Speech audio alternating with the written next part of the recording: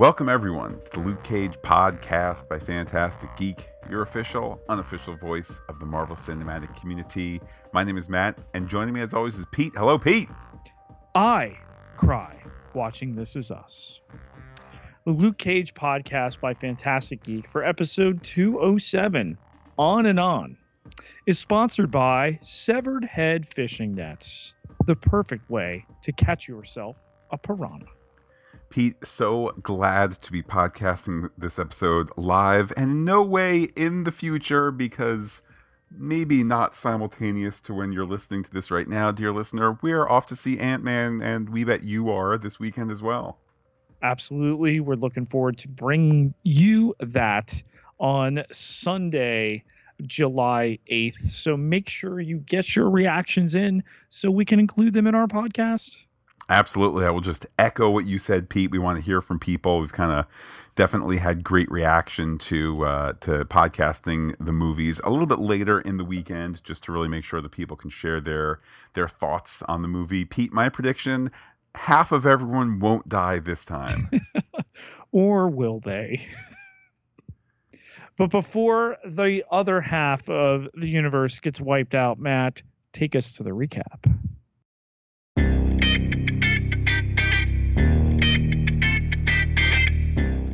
Luke's sinking fast in the river, mentally flashing back to season 1.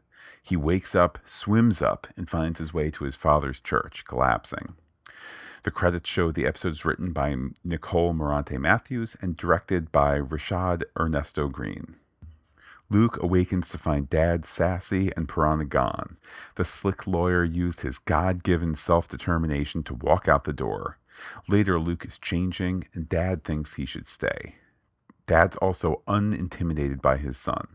Luke calls him a GD hypocrite and in the house of the Lord. Suffice it to say, things aren't good between them. Meanwhile, Misty's back on the basketball court. That robo-arm isn't helping her from the free throw line, and Rittenhour shows up to convince her to get back into the NYPD, despite his close relationship with, May. He needs Misty to rein in Luke Cage, but she won't play ball, metaphorically. So she meets up with Luke at the barber shop with a recap about Piranha having the financial keys to Mariah's kingdom.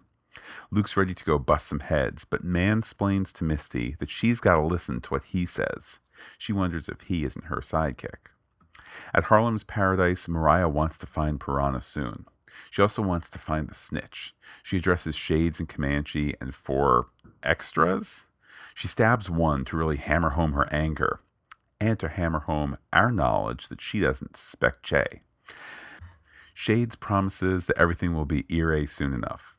There's a Jamaican singer downstairs playing to an empty room, which is nice artistically, but not that practical. Tilda comes in, soaking in the music. She side-eyes Shades and Comanche on the way out. She goes up to see Mommy and fiddles on the piano. Tilda reaffirms that she's a healer, healing with smarts and resources from the ground. Mariah's got resources in the bank, and that makes Tilda pause. Meanwhile, Sheldon's got Piranha, and they talk fishes. The piranha you don't see coming, the whale that swallows things up. Bushmaster's there too, but Piranha isn't going to log in just like that. Then he starts to log in just like that. At the Jamaican taxi headquarters, Luke and Misty bust up some bad guys, and honestly, Misty looks better doing it. Still, Luke's the bulletproof one when the gun comes a-calling, but Misty's the one who leaves a guy saying, "You broke me nose." They enter a dark corner, hearing water sloshing, and Piranha's head is in an aquarium with, wait for it, piranhas. Later, the NYPD is there, and in a big Steadicam shot, we see the body cleaned out and Rittenhour piecing together that if Bushmaster has all the bank info, they can turn that into a deal with Mariah. Misty's not pleased, to say the least. Nandy and Bailey are ready to push them out of the crime scene, and it's reaffirmed that Nandy really is not nice. Luke and Misty part ways, and Luke ends up back at Dad's church, talking the vision of his mother. Retconned into Luke's time at Seagate is a visit from Mom and Dad, and Luke thinks God was trying to send him a message. The world may be Luke's problem, but it's not his fault. Misty, meanwhile, ends up at a bar, nodding hello to a gentleman. He woos her some, though she says she can take care of herself. She answers the phone after they grab a quick smooch, It's Bailey with some terrible news. At Harlem's Paradise, Mariah finds Piranha's dead from Rittenhour. He thinks she'll get a Martha Stewart slap on the wrist from the SEC. But how'd she get the money to invest in the first place? That's the real story. Though she could hang out a dead Cottonmouth and a Loverboy Shades as the masterminds who got her in over her head, and that's her way out. Rittenhour's shown his way out but won't leave. He wants to save herself and save her daughter. Does Tilda know anything about her difficult birth, her real age, her real father? He gives Mariah until morning to get everything sorted out. He leaves and Mariah logs onto her bank account, username HRH Mariah, Her Royal Highness. The bank account reads 0. Cut to Comanche and Shades having a heart-to-heart. Comanche wants to investigate Sugar, but gets a text from Rittenhour to meet that night. Shades needs to go anyway to secure the club. Later, Comanche does meet with Rittenhour, but Shades turns the corner. Comanche shoots Rittenhour, but blames Sugar on being the snitch. Still, they've got a dead cop on their hands. Shades talks it through. It was self-defense that Comanche shot Rittenhour, though, Shades says, Rittenhour shot back. Shades then shoots Comanche, and as his friend bleeds out, Shades remembers the time they stole hot dogs at Coney Island. Comanche didn't ever tell, because they were brothers. Shades says love blinded him, and he didn't see the snitch. What does that say about Shades? He cries real tears as he walks away. Cut to Bushmaster getting measured for another suit, despite Uncle verbally wagging a finger. Bushmaster talks about acting and dressing with respect, never a puppet nor a slave. Uncle knows he's got money, respect, and Jamaicans being harassed by the police. What more does he want? The answer, Mariah's soul and vengeance. Sheldon comes in to tell him it's time. Later at Mariah's house, she's cleaning everything out, but Bushmaster and crew are there, cornering mother and daughter. After a bit, they're both tied to chairs with gasoline being poured. Bushmaster monologues about the pairing of MacGyver and Stokes, though Buggy Stokes took the deal and sold out. However, a gunshot was his death at the hands of Papa MacGyver. Back in Jamaica, the Stokes still sought revenge, firebombing Bushmaster's house, killing his mother. With that, he takes out Harlem's Paradise matches, then cuts Tilda free to see if she's a better daughter than he was a son. The fire gets lit and the Jamaicans leave. Intercut is Luke reflecting with his father, who had told him in prison that Luke's transgressions killed his mother, though his reflection is interrupted by J.D. telling Luke Mariah's brownstone is on fire. In a montage, Shades watches the fire from a far-off roof, maybe Harlem's Paradise, where the Jamaican singer is there with his backing band. We also see Misty and the NYPD on the scene of Rittenhour's death, and Bushmaster entering Harlem's Paradise, the new boss now. Luke arrives at Mariah's brownstone, pausing. Inside, Tilda can't move her mother. The story teases with us, staying at Harlem's Paradise with the triumphant Bushmaster. Though in time, Luke breaks down into the brownstone, saving the day. Now it's Mariah who wants to hire Luke Cage. Pete, we, of course, so proud that we've been hired, kind of, sorta, by our patrons on patreon.com to keep the good ship Fantastic Geek afloat. Matt, as other podcasts take, a summer break, whatever that is, or worse yet, pod fade, here we are, cranking out episode after episode, loving every minute of it. Luke Cage, Cloak and Dagger, Star Trek Discovery, Ant-Man and the Wasp. And I can for the first time tell you that we will be podcasting. Well, Pete, hold on. I don't know that we've officially even announced that yet. Well, Cal's out of the bag. Well, not unless I go back and hide what you said. But yeah, certainly we're keeping ourselves busy. Maybe not 365, but definitely 52 weeks a year, probably averaging, about 70, 75 podcasts a year.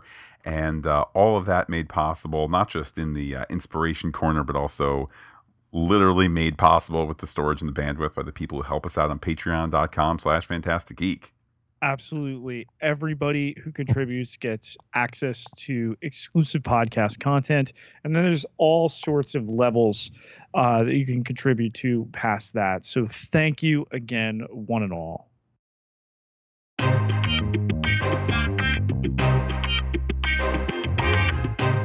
Pete, now we're going to talk about some bad Shut your mouth. We're just talking about bad guys, Petey. Let's start with Mariah.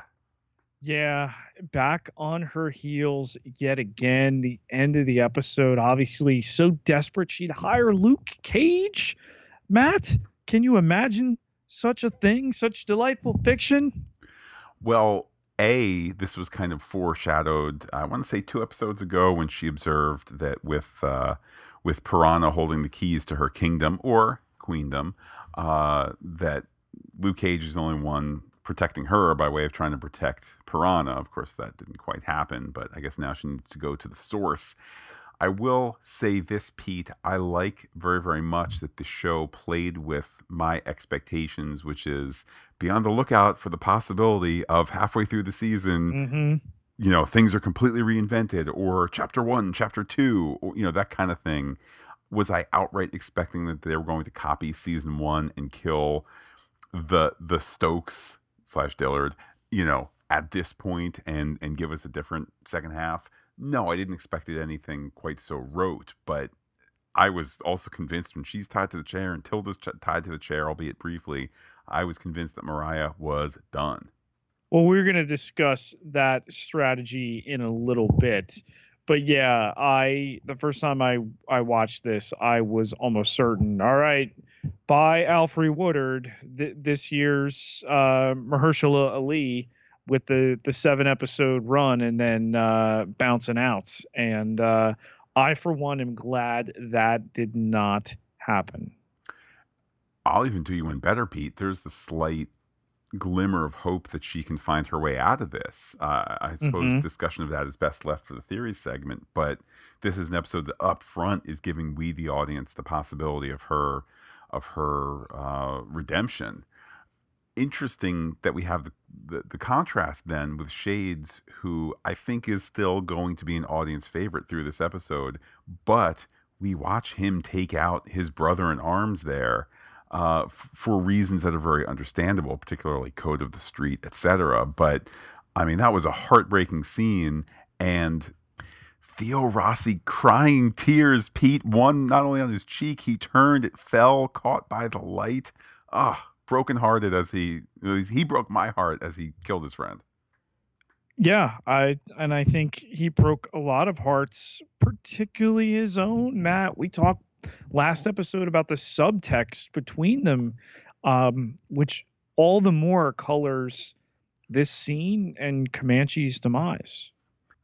I want to give Shades credit for intuiting what was going on, and I think that speaks to my respect and audience respect towards him as a character, albeit a villain.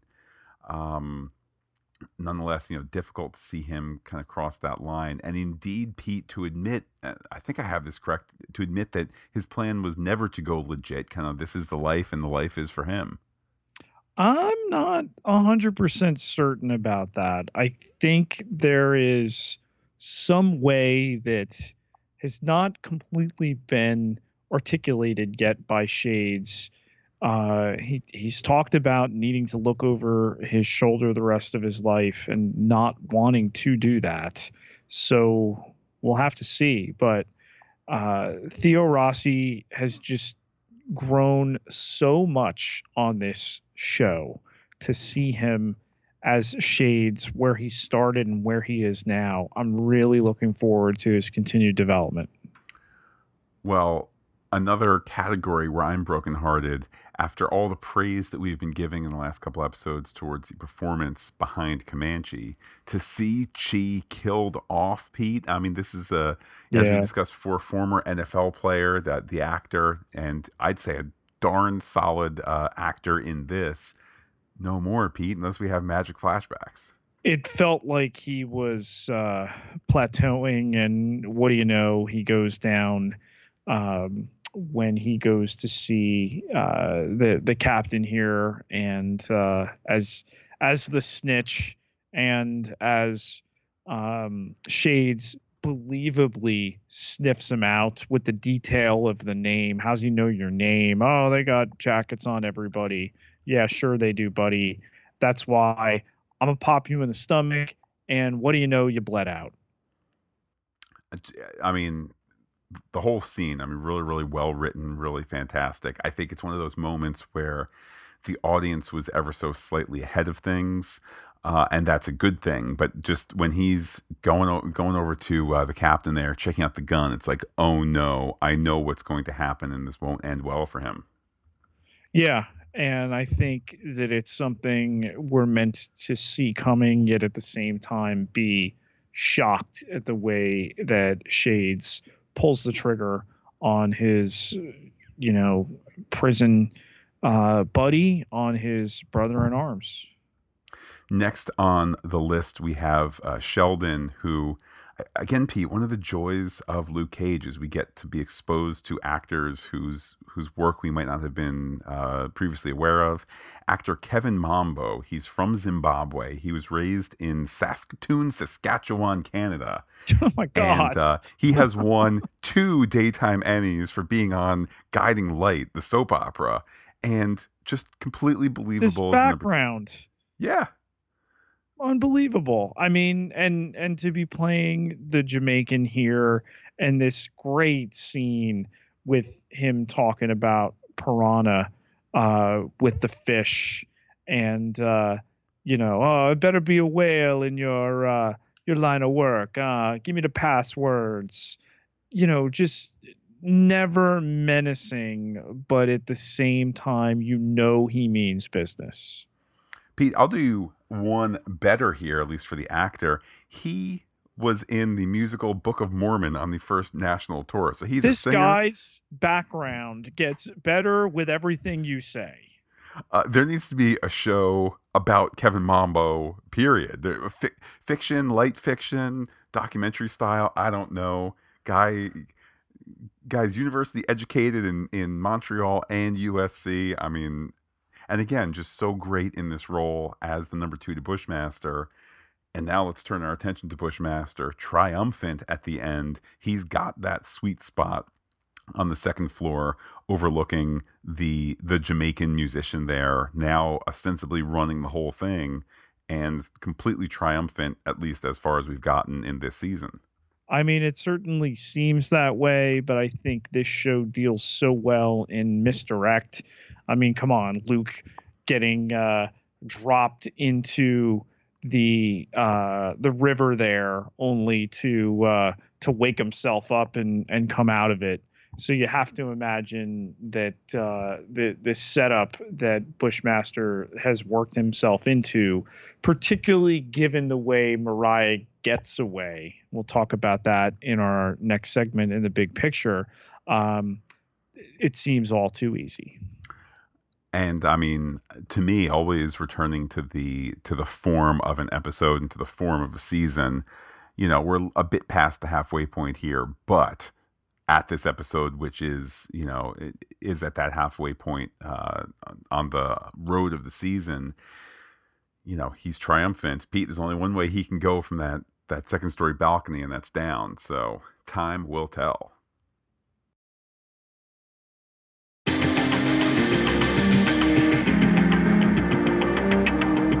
big picture, where we break down theories about the road ahead. Where are we headed, Pete? Let's talk Luke's mom, Matt.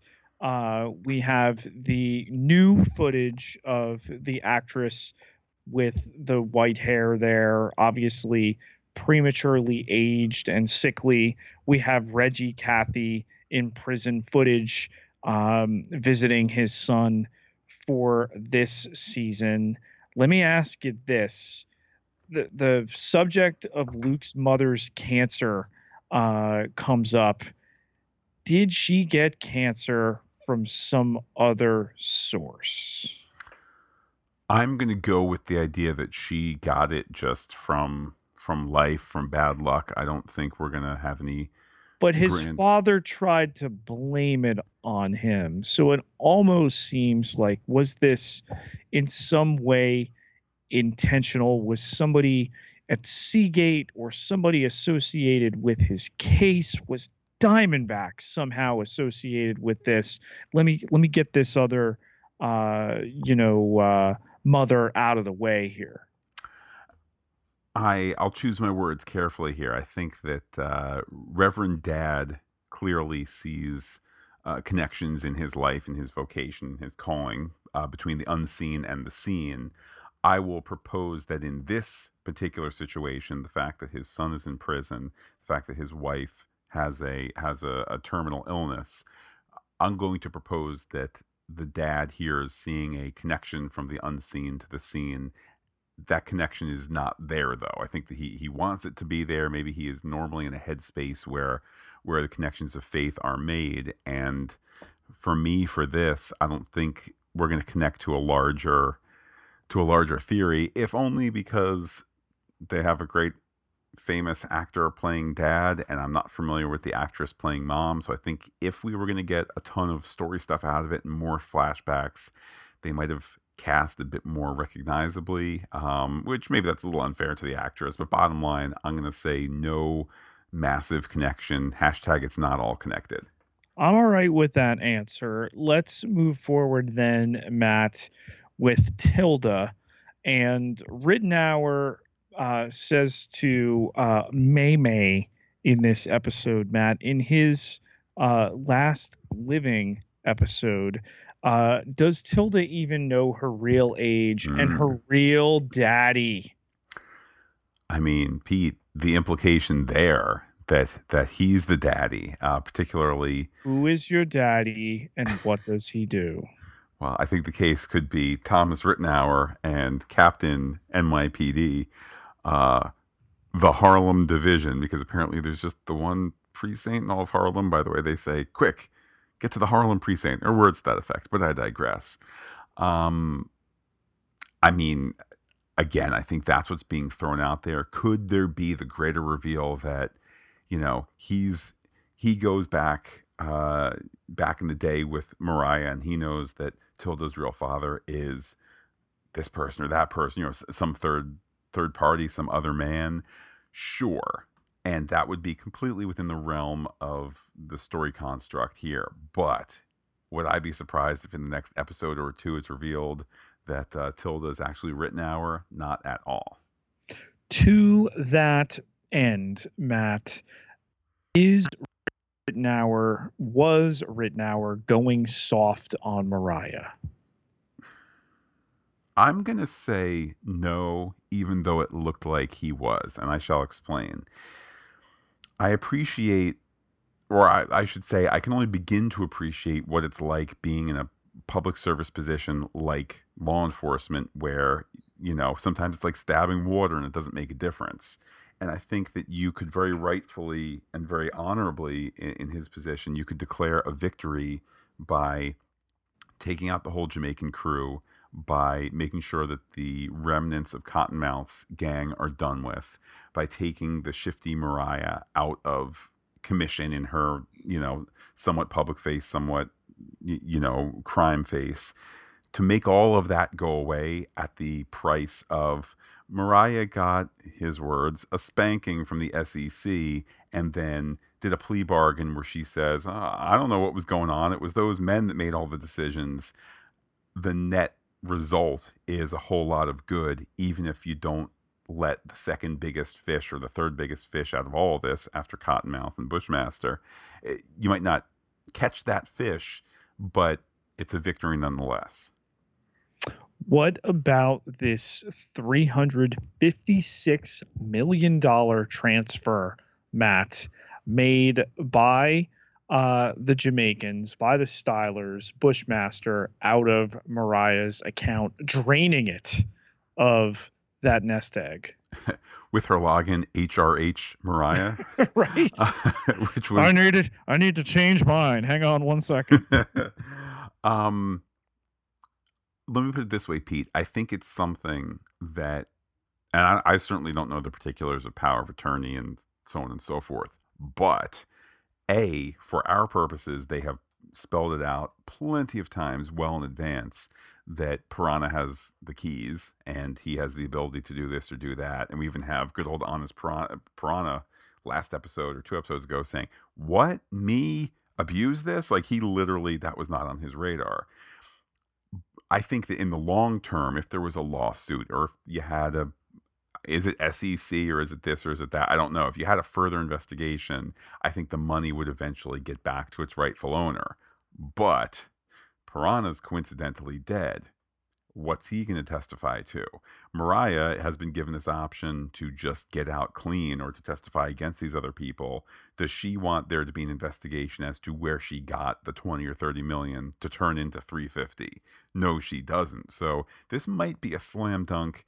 It certainly seems to be a slam dunk for now in their world. It might be a slam dunk in our world too, given those unique particulars. How about the guy that Misty met at the bar? They seem to get along rather well, Matt. And then, when Bailey continues to call you and the world is actually on fire and she leaves. I think it's one of two things. And at the end of the day, maybe it's, in retrospect, or at least upon further inspection, maybe it's a weaker point in the story. Is Mr. Smoochy Face there just to slow her down? Face. Well, hey, he moves to the Smoochy Face pretty quickly. I mean, Pete, she's barely sat down, and he's making eyes to say, I would like to make huggy kissy time with you. I think that, look, if we never see from this guy again, then what was his story purpose? Have her sit there long enough to say, things aren't important, things aren't important. What could be more important than relaxing, getting a drink, preparing for the next phase of my life, and making huggy kissy time with this guy? Oh my goodness, it's that things have actually gotten worse. That's probably his function. But Pete, maybe he's a plant from the Jamaicans. Maybe he's our second half of the season villain. I don't know. Maybe he's going to turn to dust. Who knows? At least they gave Mr. Simone Bissick a more plum role for acting purposes than guy in the bar who gets to kiss his wife instead of playing a cockroach. So I for one am glad that went the other way. How about Bushmaster's guys, Matt, as he enters Harlem's Paradise, which is jamming to the reggae beats, who pretty much in front of an entire audience choke the two bodyguards out, the two bouncers out. Yes. Look, I think there's a couple of Harlem's Paradise moments that I think are done for the flourish of the artistic story, capital A for artistic, S for story, that maybe don't hold up 100% realistically. And I'm okay with it being a flourish with the writer's pen here, an episode penned by Nicole Montre Matthews. And if this is a moment of a flourish, so be it. Number one is, I guess in order of importance, we'll start with what you mentioned, Pete. Yeah, taking out those bouncers. Now, I bet if we went back with director Rashad Ernesto Green, we would see, nobody was looking at the bouncers when they get taken out. Oh, okay, fine. That pushes credulity a bit. Visually, story-wise, it's the new guy, it's the new boss. If they're taken out back and told, "Get out of here, jerks. Here's your $50 for the day. Don't come back. You're fired." Okay. I think that was probably the intent. Similar with Harlem's Paradise, they know there's trouble with the Jamaicans, so they were auditioning a Jamaican singer in the completely empty room with literally no one listening. Then Tilda walked in. Then Mariah was looking and watching him practice. Like, guys, he's from the Jamaicans. He clearly is foretelling that there's going to be Jamaicans taking over the club soon. Does no one believe in foreshadowing? I don't know. Speaking of foreshadowing, Matt, how about Bushmaster with the Bond monologue, then leaving Tilda there to basically watch her mom and not help her out of the chair with an open door, only to need Luke to get them both out in a building that wasn't exactly collapsing around them. And, look, I get it that Tilda is not, 275 and jacked with muscles. You're telling me she can't drag that chair kind of sort of towards the door? If you need to throw me down the stairs, which is probably 3 or 4 steps, I'll throw you down the stairs, Matt, any day of the week. Well, I have another Luke Cage related thing that we could do, but I'll get to that in a moment. Okay. if you need to throw me down 3 or 4 steps on a brownstone to make sure I don't burn to death, you go for it. I don't quite get. Again, this was just a story conceit of, oh no one can move her. Yeah, you can. You pick her up by the armpits and start dragging the chair.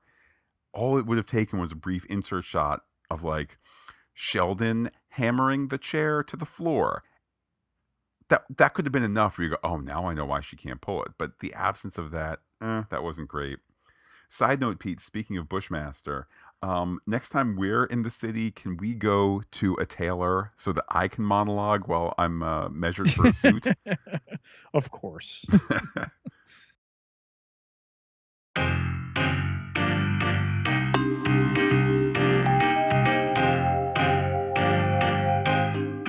Word on the street where we hear from you, the listener. Pete, fire away. Matt, we had put out the call last time, given that we suffered a little bit of digital vandalism to a number of our feeds on iTunes, and we have heard rather supportingly from several corners. We'll go first to the iTunes, Matt. We're on the Luke Cage podcast by Fantastic Geek feed. We heard from Mad Tav on July 3rd, who wrote a review entitled "My Heroes!" 5 stars. And his review reads, "These guys and their amazing podcast are what got me into the MCU. I always listened to old episodes, but now I'm all caught up and eagerly awaiting every Luke Cage Season 2 podcast. I never have to wait long because these guys release several eps a week. They always bring up things I didn't notice during my first watch. They are absolute pros. Thank you, Fantastic Geek." Well, I mean, words cannot describe the smile on my face, Pete. Great to hear that we are an entry point to anything, whether it's podcast listening, whether it's the MCU, whatever it might be. Also, so pleasing to hear that the time that we do take each week, indeed multiple times a week, particularly when these Netflix gems drop with 13 episodes, nice that we have people out there enjoying it, along for the ride and so forth. Absolutely. There had been another bit of feedback from Facebook, Matt, from Andre Yeager. And he writes, "Guys, don't let those iTunes reviews haters get to you. We all still support you and love your podcasts."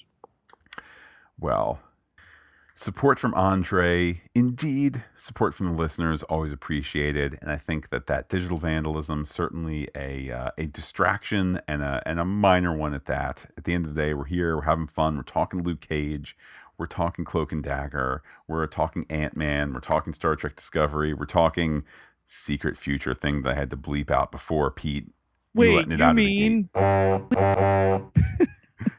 That's the very one. But luckily, Pete whisked away with the miracle of GarageBand sound, so we'll save that secret for another day. If people have guesses, though, Pete, what that secret project could be, how could people be in touch with you? They could find me on Twitter at Peter, Pieterjklaar, Ketelaar, 10,025 followers. Can't be wrong.